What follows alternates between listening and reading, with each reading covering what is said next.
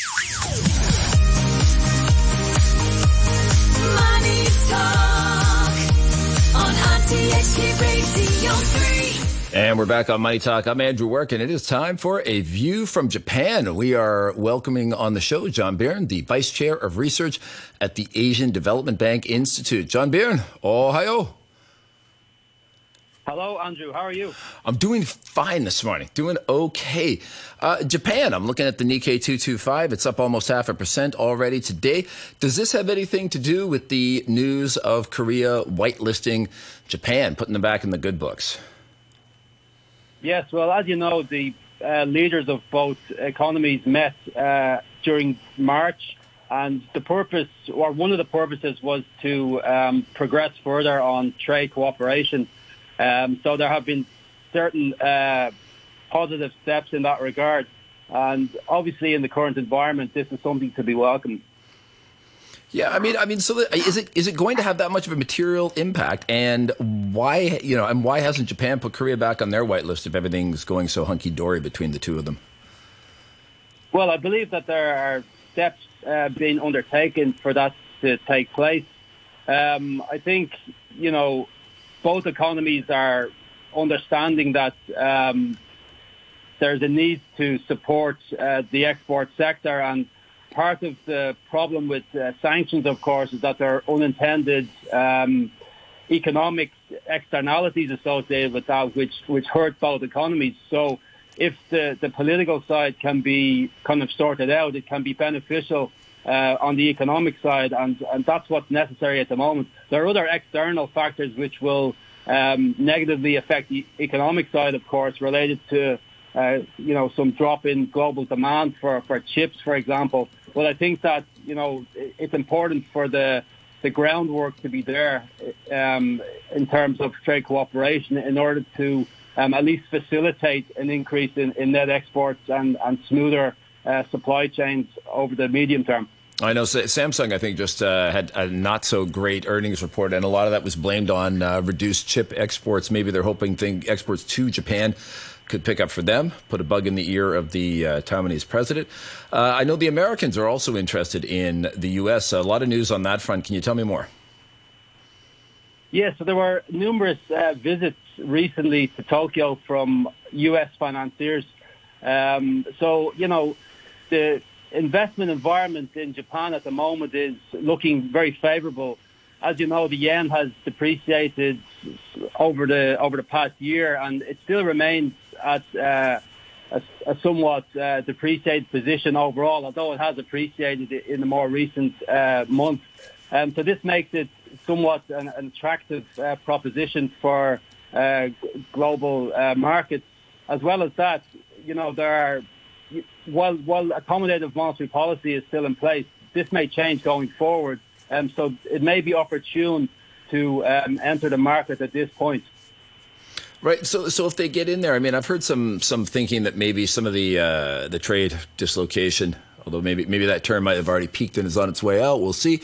But if trade dislocation from China is going to other places, some people think it might go to Japan, but that seems a little unlikely, doesn't it? I mean, the people aren't going to Japan for the cheap labor.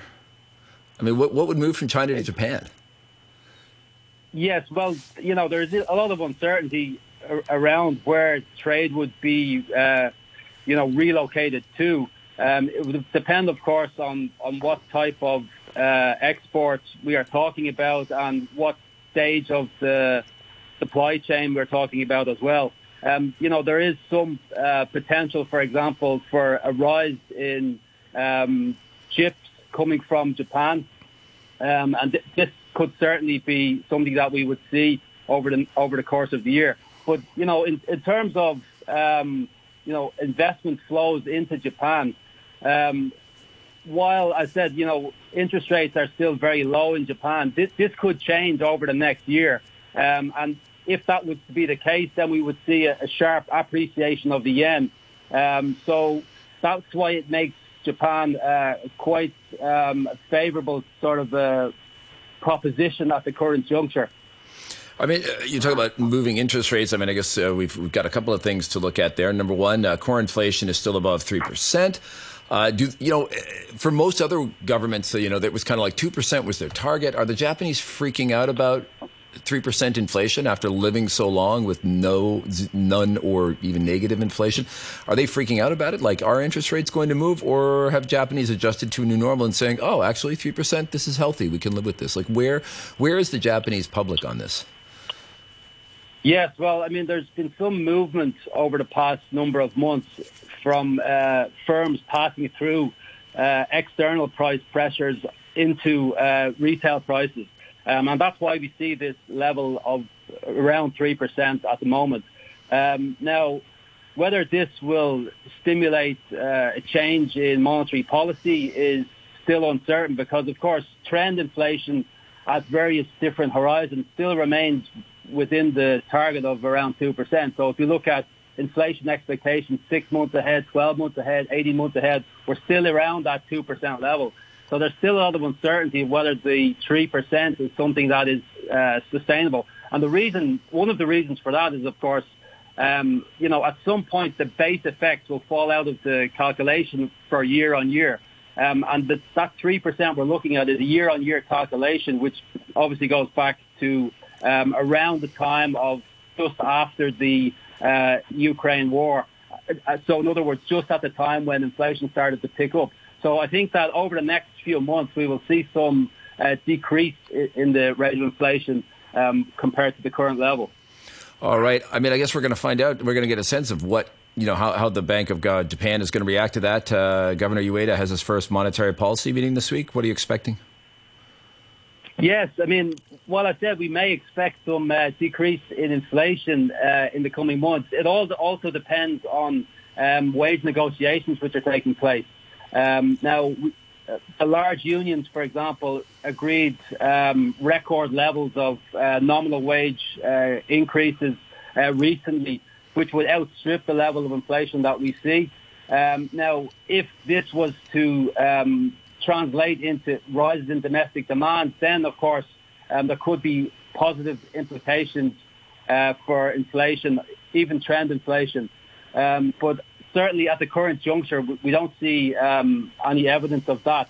And as a result of that, we don't see that there will be changes in monetary policy coming from the new governor's first monetary policy meeting, which will be taking place this week, Thursday and Friday. Thursday and Friday. Okay, so we're going to be. Are you going to be publishing on anything on that later this week? We will be monitoring it, of course. But yeah, if something comes out of it, then we will, we will reflect that. But I think expectations are, by and large, for no change, and that's something that has been signalled by the Bank of Japan as well. Another thing that they have signalled, of course, is that they will be undertaking, or are likely to undertake, a large-scale review of the impact of the monetary policy measures that have been introduced over the past 2 decades. We've seen these types of monetary policy framework reviews undertaken by the Fed and ECB in recent years, and these can take a long time to actually finalise, even up to 18 months. So This is something that we may see coming out of the Bank of Japan this year. All right. We'll keep an eye out for that. Thank you very much to John Beirne, Vice Chair of Research at the Asian Development Bank Institute, giving